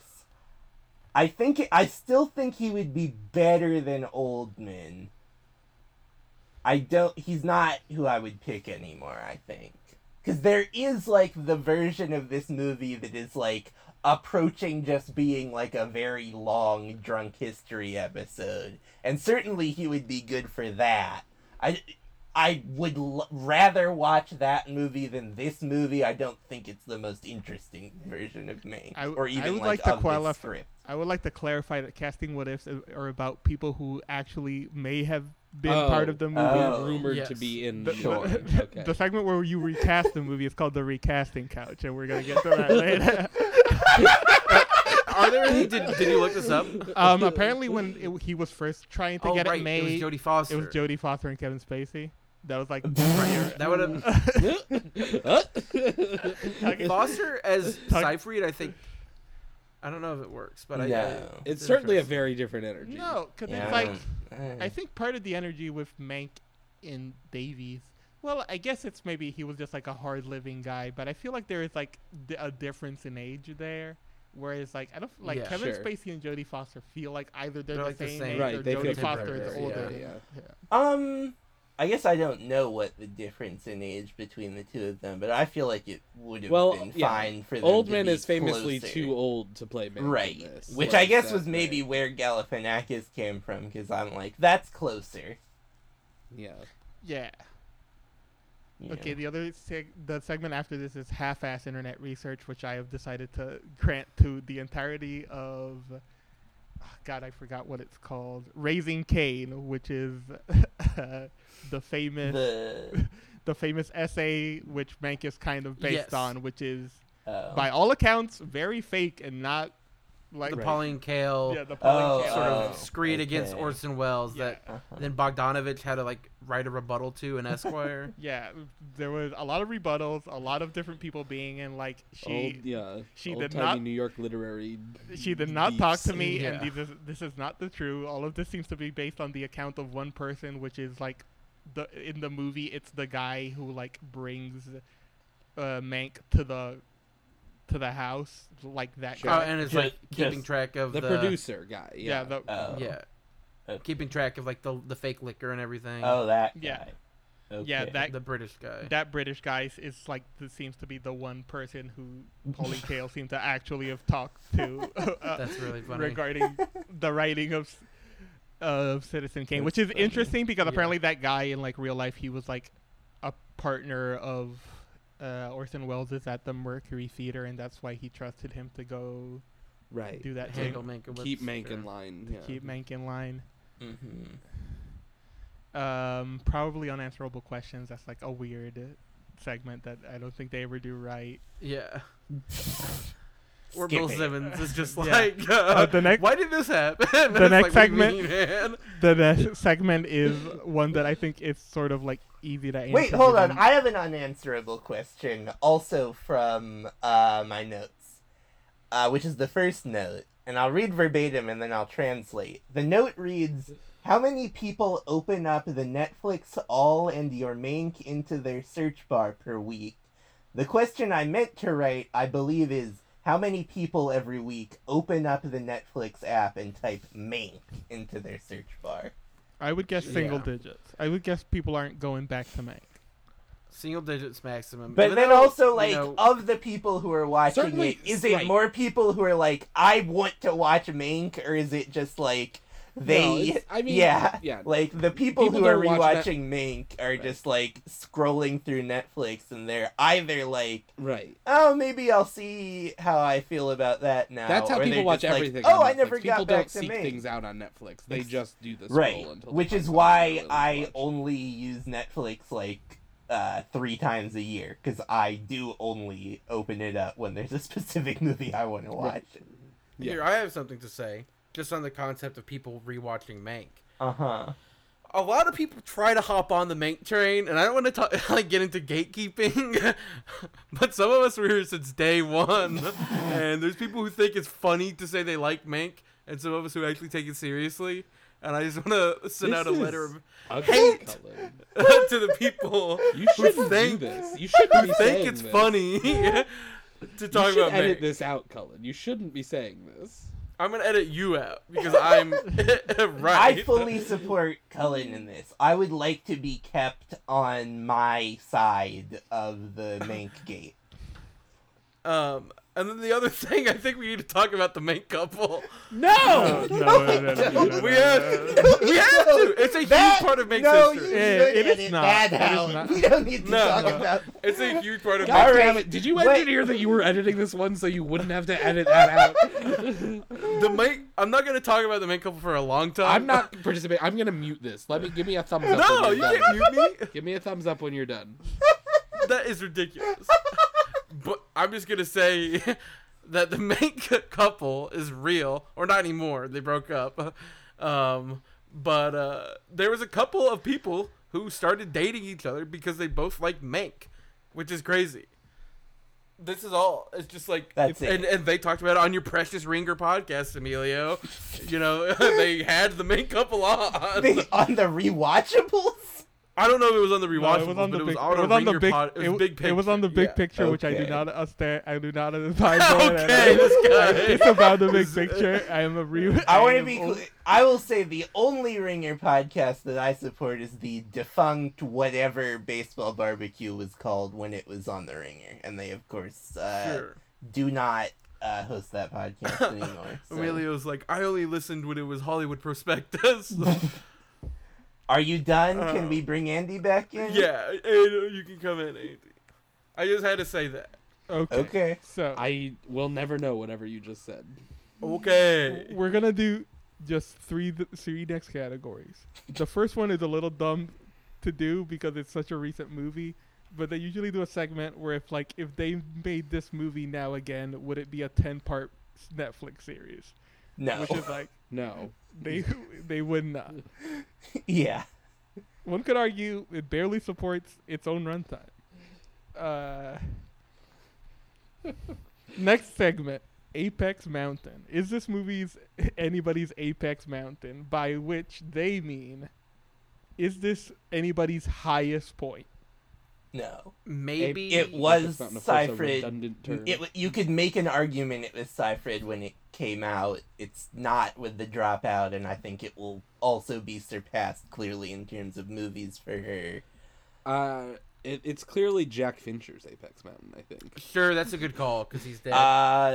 No, I think his Apex Mountain is his still being David Fincher's father. as opposed to having written this movie. My vote is, and it's an optimistic one, is that I hope for a new apex to be reached. But I'm going to say Tuppence Middleton, who I think is really good. And she plays Mrs. Mank, Mank's wife. Well, I mean, maybe by default. What else has she done? I think she was on Pretty Little Liars, but I could be wrong. All right. Well, she's been in stuff. No, wait. But no, Pretty Little Liars is inarguably bigger for her than Mank is. Is she related to the, like, royalty Middletons? No. I don't believe she is an American person, I believe. Okay. I will say she does not... She's an American named Tuppence Middleton? No, she's English. She's English. Okay. Thank you. I will say Mank not in her known for on IMDb, so it does not bode well for it being her Apex Mountain. Okay, but her known for is The Current War, Imitation Game, the Tom Harper War and Peace, which no one has seen, and Sense 8. But she's been in a lot. Oh, well, it's she's probably in Downton Abbey, A New Era. She's Possessor. It's probably not this. She doesn't have much to do in this. She's just generally in Downton. Jupiter Ascending. She's in the first Downton Abbey movie too. Trance. And she's not on Pretty Little Liars. No, she's not. Wrong. I think I was confusing her with another person. I think I was as well. To an American person? Yeah. Tuppence a bag. So, nobody's Apex Mountain, but we do have to get to the... I mean, maybe... We threw some out. Yeah. I stand by mine. What do I you don't think... Jack Fincher, I mean, it's like by default, but I would also argue that like him being the father of an Academy Award, well, he hasn't won it, but like famous director David Fincher probably ranks highly than a screenplay he wrote sometime. He got nominated for this screenplay, didn't he? Didn't the screenplay get nominated? I think so. I guess it's so. Yeah, sure. Just giving the Apex Mountain to a deceased person is that's like almost cruel. That's like that. No, I think that's beautiful that David gave was him this one last moment. He brought his dad's corpse onto Everest. Well, then I'll be cruel and say I don't think it's an especially good screenplay. Well, it's like I guess it's like terrible, but it's not very good. I think it's got some stuff in it.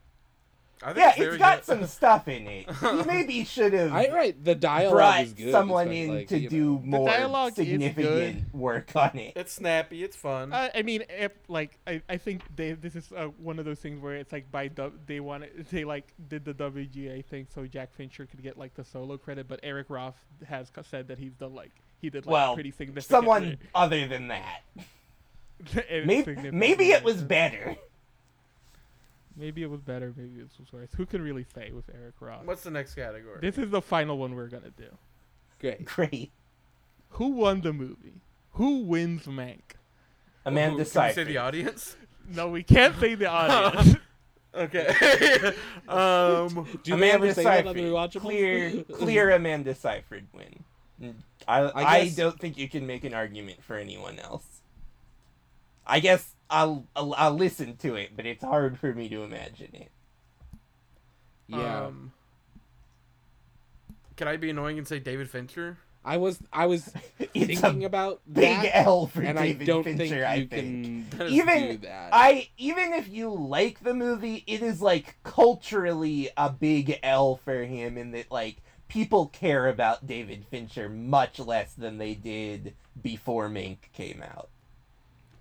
But, I mean, before Mank came out, in the gulf of 6 years, I think he lost his cultural cachet, not after Mank came out. Well, no, because I think it's a step down from Mindhunter. Like, it's like Mindhunter. Do you think people see it as that? No one...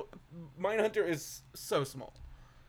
I guess, but people were like... I mean, well, Mindhunter has the thing of where people are like, it's the only good TV show or whatever, which I guess I don't remember. Mindhunter is good. I think the biggest problem in notoriety for him was just like it being a movie that came out on Netflix.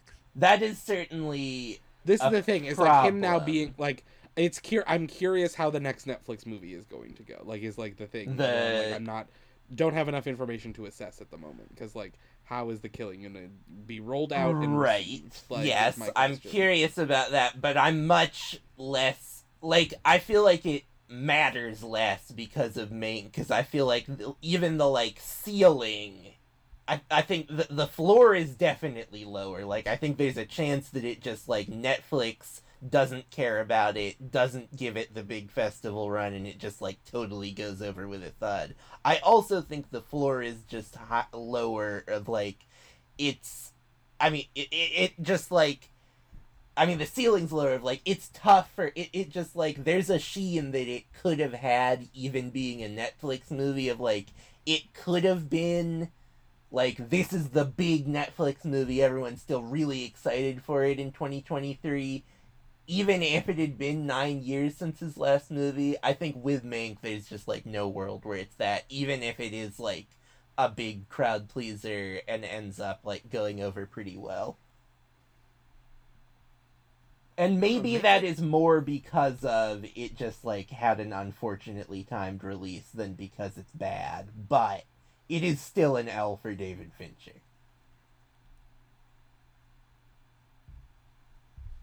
Can I say Jack Fincher here? That... We're back to being mean to Jack Fincher, I think. Vincent Van Gogh ass taking your big W. Post-death.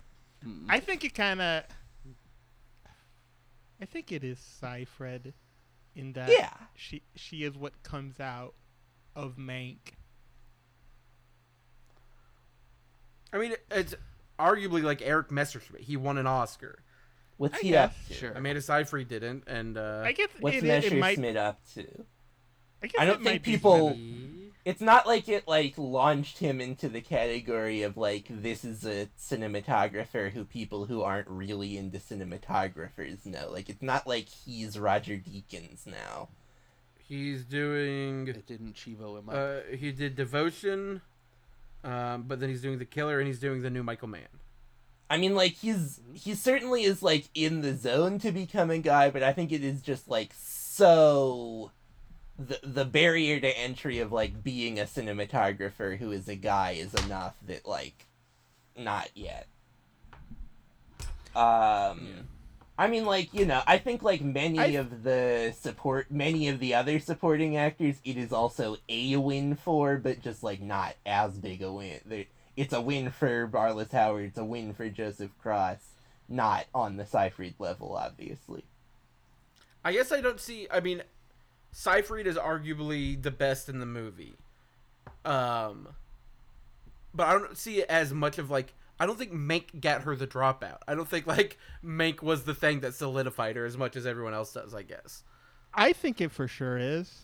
I don't think it got her the dropout. I think the dropout was just a job you get if you're, like, a famous actress. But I do think it's, like, the sort of thing... I mean, it was, like, her first Oscar nom, right? Yeah, exactly. And if you think of like... Seyfried before Mank, you're like Mamma Mia, which is, like, I like Mamma Mia, but it... I mean, yeah. This performance was treated very differently from the first performance, certainly. Sure, it's a much of a meteor role. Yeah.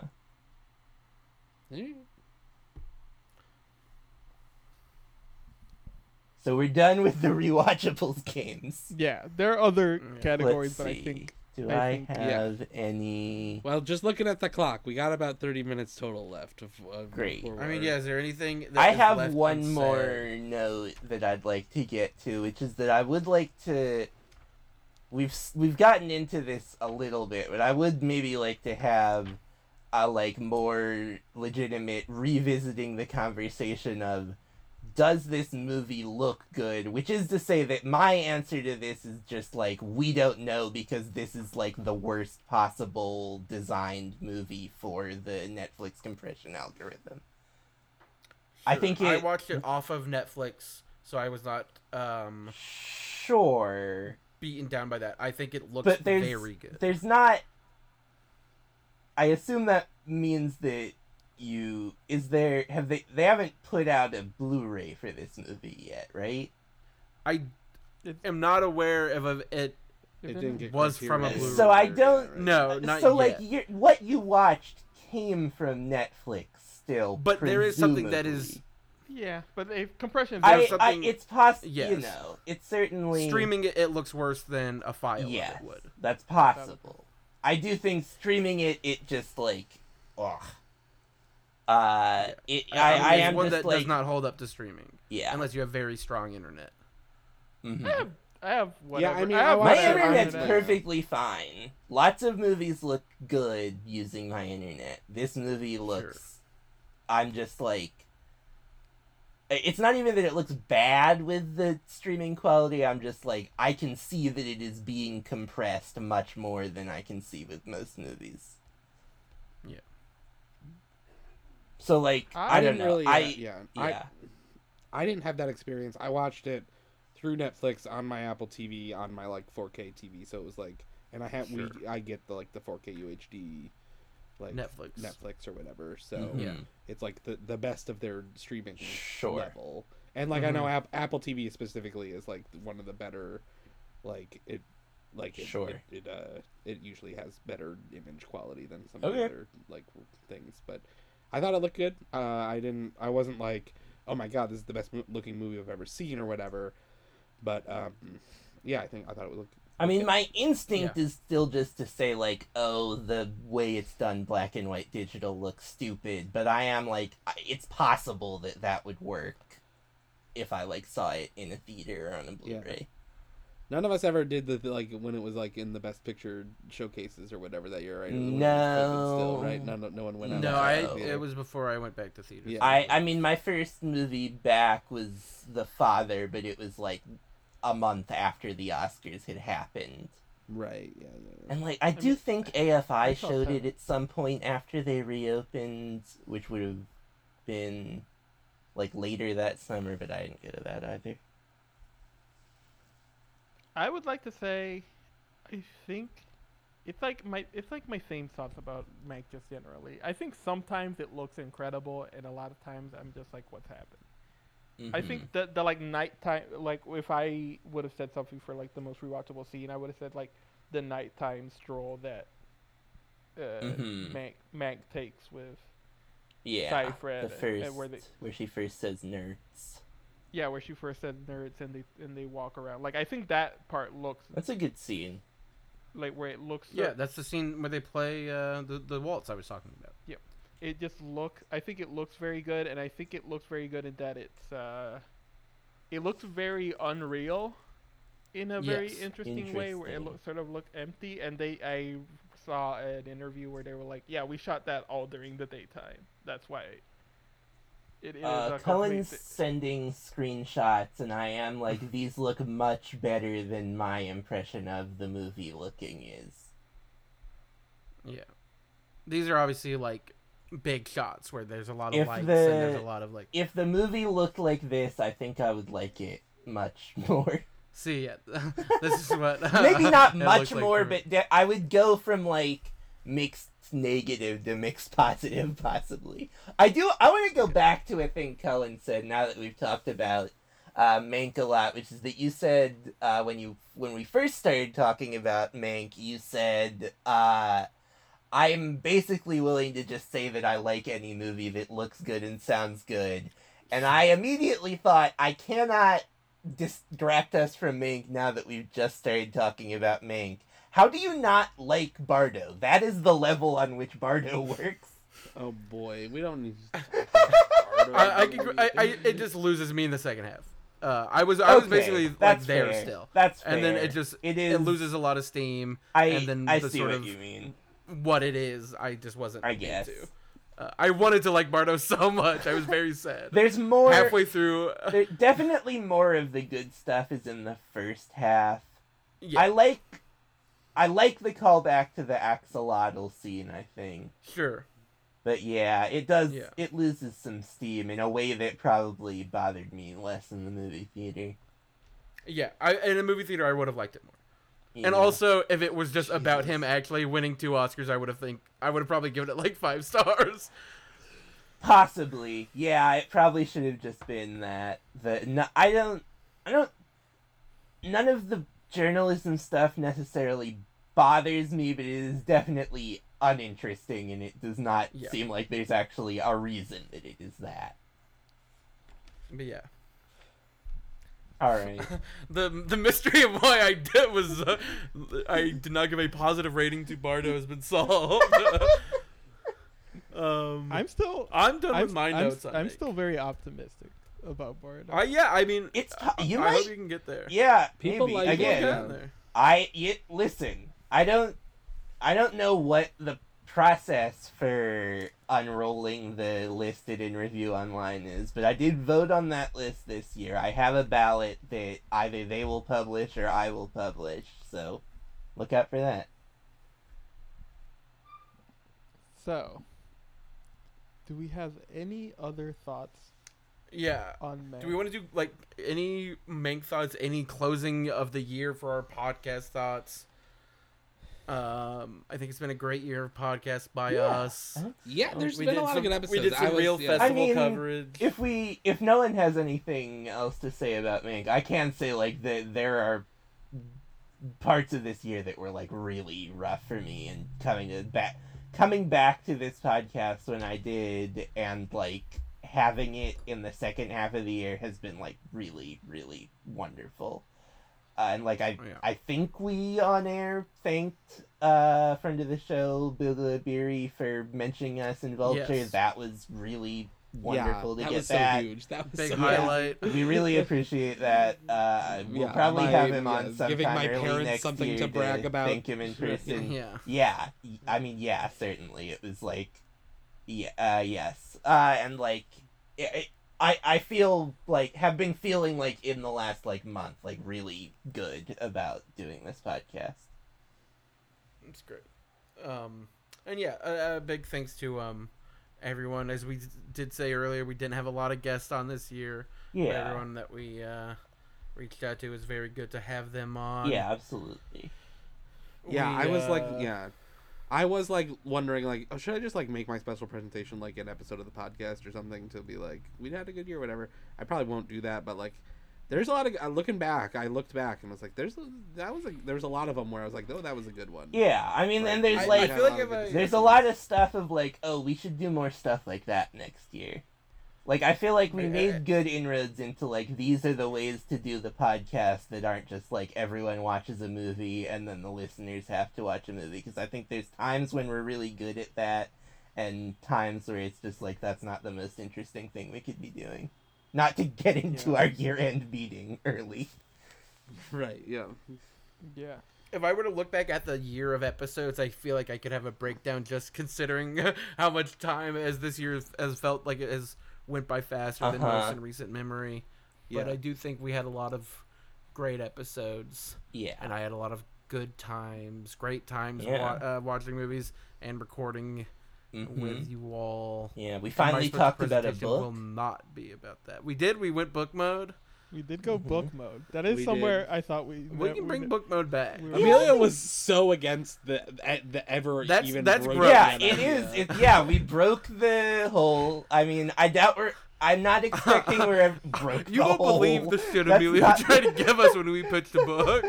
I'd like to clarify that when some of the few times we have said doing books before, War and Peace was thrown out. So. What? I don't remember that. That's ridiculous. That's ridiculous. Believe me, Andy was like, "We'll watch all 3 versions and." Listen, I don't know if we'll ever read a novel. I feel like it would be hard to find a novel that all 4 of us want to read. We could read a novel if we have like 6 months of lead time. Like if we had like infinite time, I think that's too much. Yeah, I mean, it is too much. But I mean, I'd like to say like I've also been sort of reflecting on the year and I've been thinking about a lot of like. I really went to Cannes this year. Like, you sure fucking did. We were all press at TIFF. Right. Mm-hmm. Well, the Cannes thing also was crazy because it came together in like 3 weeks or something nuts. Like, it was like... Came together is a generous way of describing it, considering it almost fell apart. Sure. Considering I was almost stranded in France due to the novel coronavirus.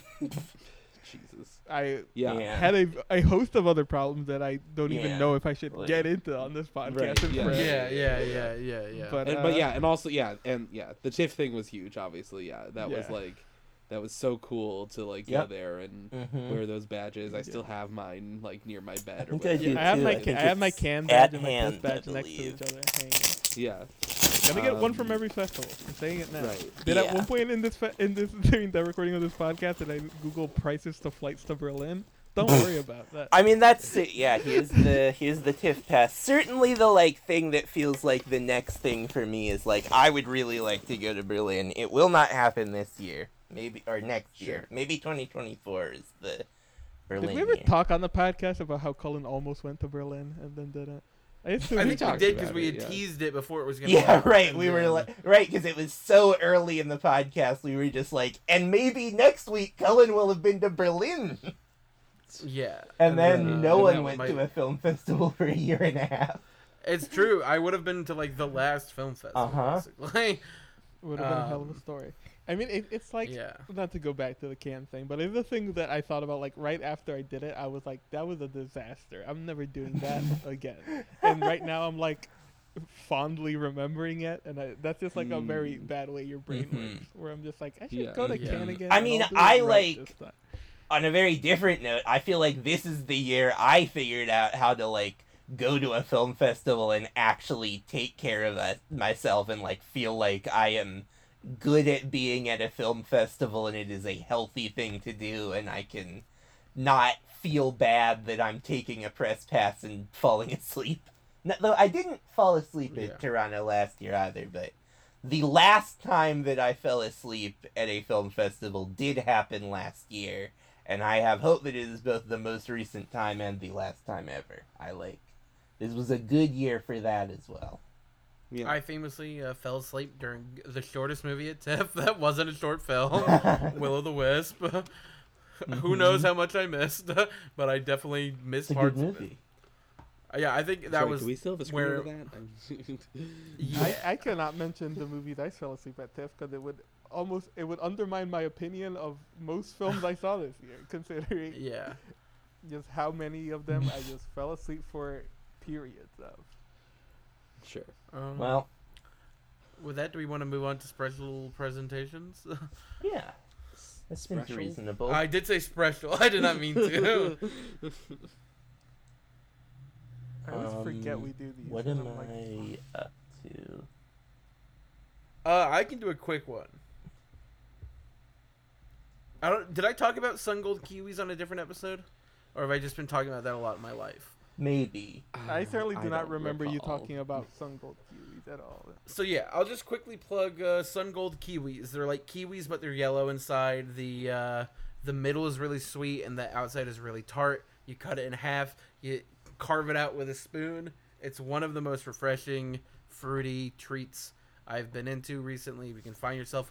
Maybe the other problem is I haven't had a real kiwi in a while. So I don't know if they all taste this good or if the Sun Golds are that much better, but I will recommend the Sun Gold Kiwi. I can go.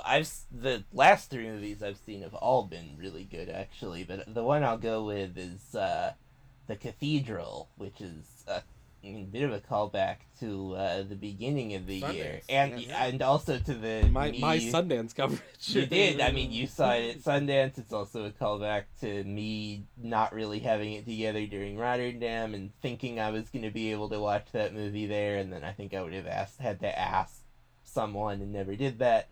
But I finally caught up with it, and I think it's really, really wonderful. This is the second feature from Ricky DeAmbrose, that is about his family and his childhood.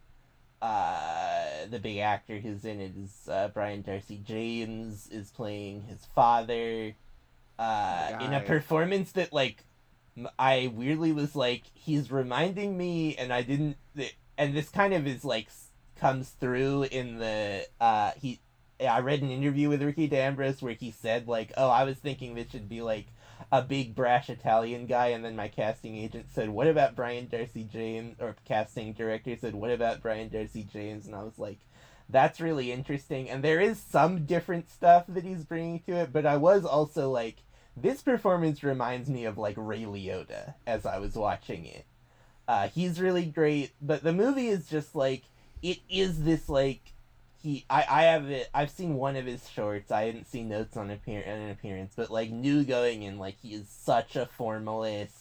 People comparing him to like Straublier, and I think and Bresson, and I think this is both true of him and true of those people, that like it is just like very disappointing that like he kind of gets like caught in that mold, because like it is true, but I think it is a deeply, deeply empathetic and emotional movie as well. I said this on Twitter, that like the way that he chooses to frame the movie like explicitly at the beginning, you know, like the movie he's talked about, like it is like it's less a coming of age than it is the sort of rise and fall of this family unit, and to specifically frame that around the erasure of queerness is like a very moving decision to me. And like there's stuff at the end that also like really destroyed me, and was also very disconcerting that his name in the movie is Jesse, and it's good that people say the names of a young child more than a teenager, so it happens less as the movie goes on that someone just says Jesse. But yeah, I think that movie is really, really wonderful. And we'll talk about it a little bit on our awards episode, because I'm making Colin and Emilio catch up with it. Yeah, I should probably rewatch. It's been a hot minute. We'll see if I fit it into catch up. Yeah, I mean, there's stuff I should rewatch that I won't. Yeah, for sure. I'll go now. I mean, yeah, I've been watching a lot of good stuff recently. I don't think I'm gonna get that much more of an opportunity to talk about it. So I'll talk about Matilda the Musical right now. Roald Dahl's Matilda the Musical, which Netflix is putting out very shortly as you hear this, and also is currently in movie theaters where I am as I speak. Hopefully it'll last for another week or two. I don't know. The Netflix stuff, it's weird. They have a good relationship with Cinemark now, and I'm not quite sure why still. But yeah, I went out and saw it. It's so moving. It's so good. I think it really, like, I went longer on my Letterboxd review and was a little bit rambly and not super articulate about it. I think it's an interesting review.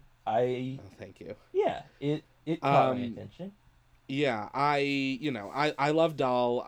Going, like, as a child, obviously, he's a problematic fave, etc. But I think, like, Matilda was always one of my favorites. Like, I preferred it to Charlie and the Chocolate Factory. I preferred it to, like, most of the more famous novels, because it is so spiky and weird and has, like, a bunch of weird elements in it that, like, don't totally mesh. And, like, I wrote about this specifically, but, like, the way that it, like, has the supernatural element of her having, like, telekinesis, and then she uses that to trick the Trunchbull into thinking there's a ghost, like a different type of supernatural, like, it's playing in that space, I think, is, like, super interesting and, like, really influenced the way I think about the world. And yeah, and, like, Miss Honey and the Trunchbull, like, are such vivid characters to me, and her parents are both also, like, really, really strong. And I think the musical I loved when I saw on Broadway, that it has been cut down a little bit, and, like, there's a few moments where I do miss some of the stuff that was in the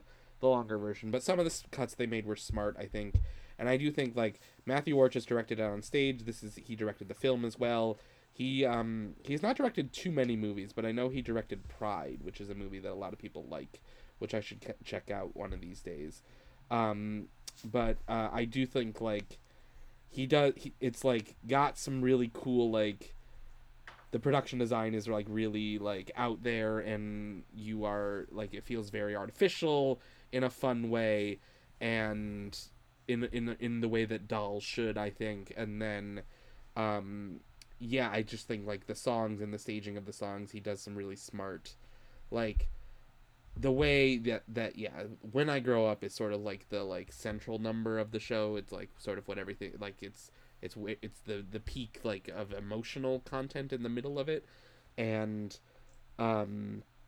it like the song by Tim Minchin really does capture like a child's syntax in a way that I find very moving, and it's like just a very simple idea of like when you're a kid you think about how when you're grown up like you won't have any problems and like you'll know how to solve everything and like you'll be able to just like live the fantasy life of a kid and like eat candy all the time and like watch scary movies and be fine and like all that sort of stuff. And like the child's naive view of adulthood, it captures like so perfectly in a childhood voice, and you sort of see the children sort of aspiring to that like very simple and basic like heroic like I'm the hero of the story life.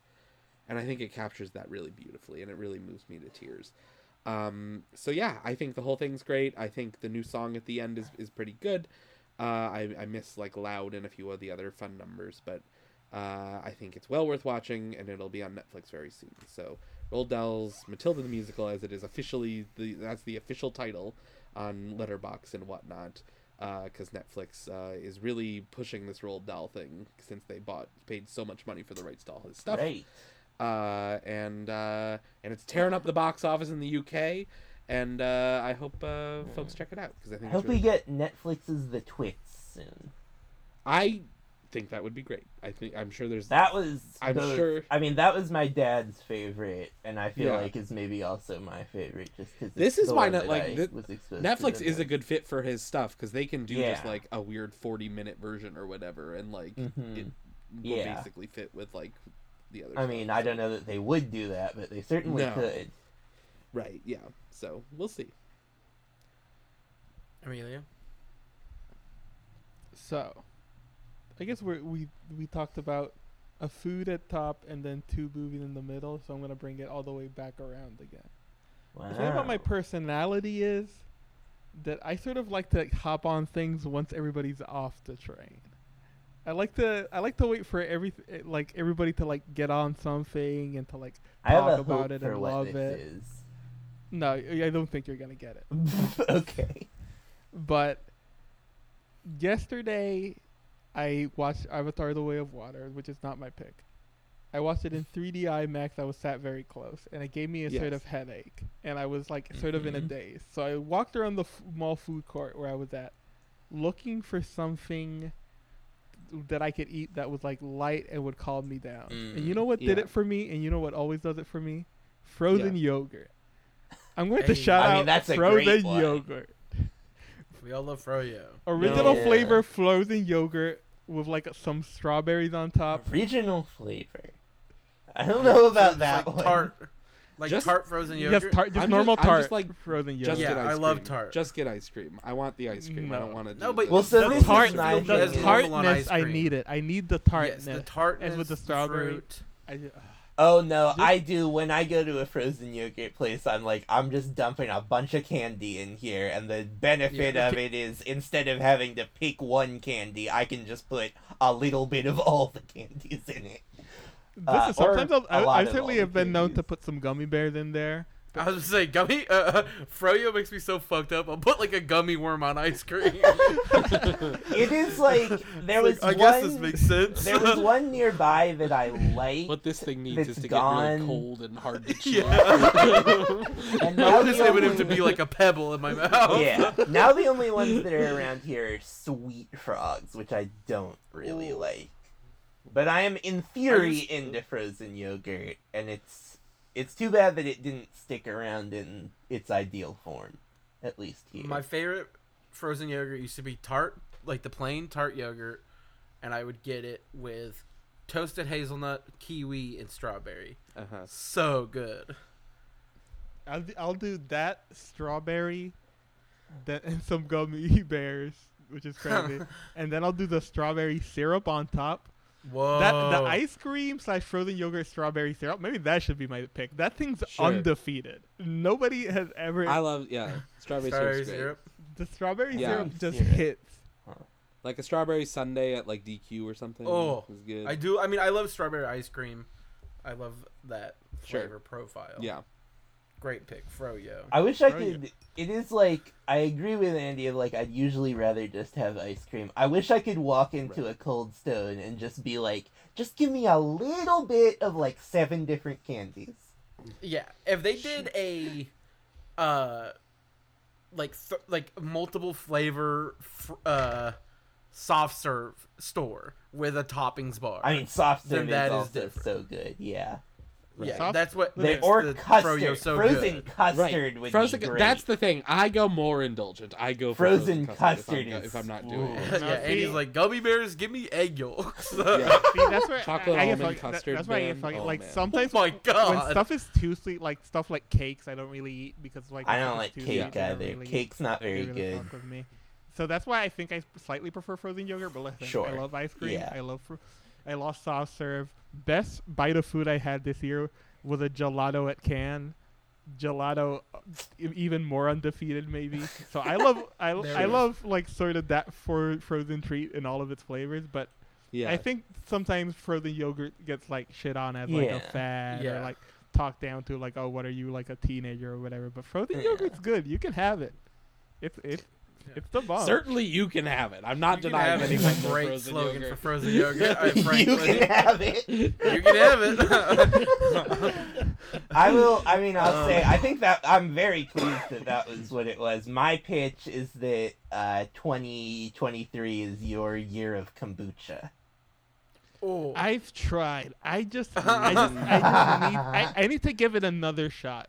It might just be like you need to find the right brand. I've talked to Cullen about this a little bit, but with like this is even true of like cocktails. The more floral stuff, I just like. I agree. I'm not into the. If we organize a kombucha flight for you, I think it would go. Yeah, you could certainly. But I also think you could go to the grocery store and send us a picture of the kombucha aisle, and we could each pick one for you to try. Yeah. We can do that. With that. Yeah, we should. We should go to the. For all of our social links, do you want me to say this really quickly? Yeah. Yeah, go for it. Or were you going to say something, Andy? Well, I was just like, we reflected a little bit on the year. I guess we should say we're not quite sure what next year's going to look like. Like, we still have to talk about that and all that. So, but we'll be back again to reiterate. Like, thank you for listening. Thank you for listening for a few weeks. Yeah, we'll be back at some point in July. We'll have some sort of Sunday. January. Did I say July? Yeah, I love where your head's at. I'd love to take a 7-month break. But we'll be back in time to talk about what TIFF is going to be playing next year. Right. July, always the easiest month for us to program. Yeah, we're now a podcast always our best month. That exclusively exists in order to get accredited to go to TIFF. No, we'll be back at some point in January. We'll have some Sundance coverage.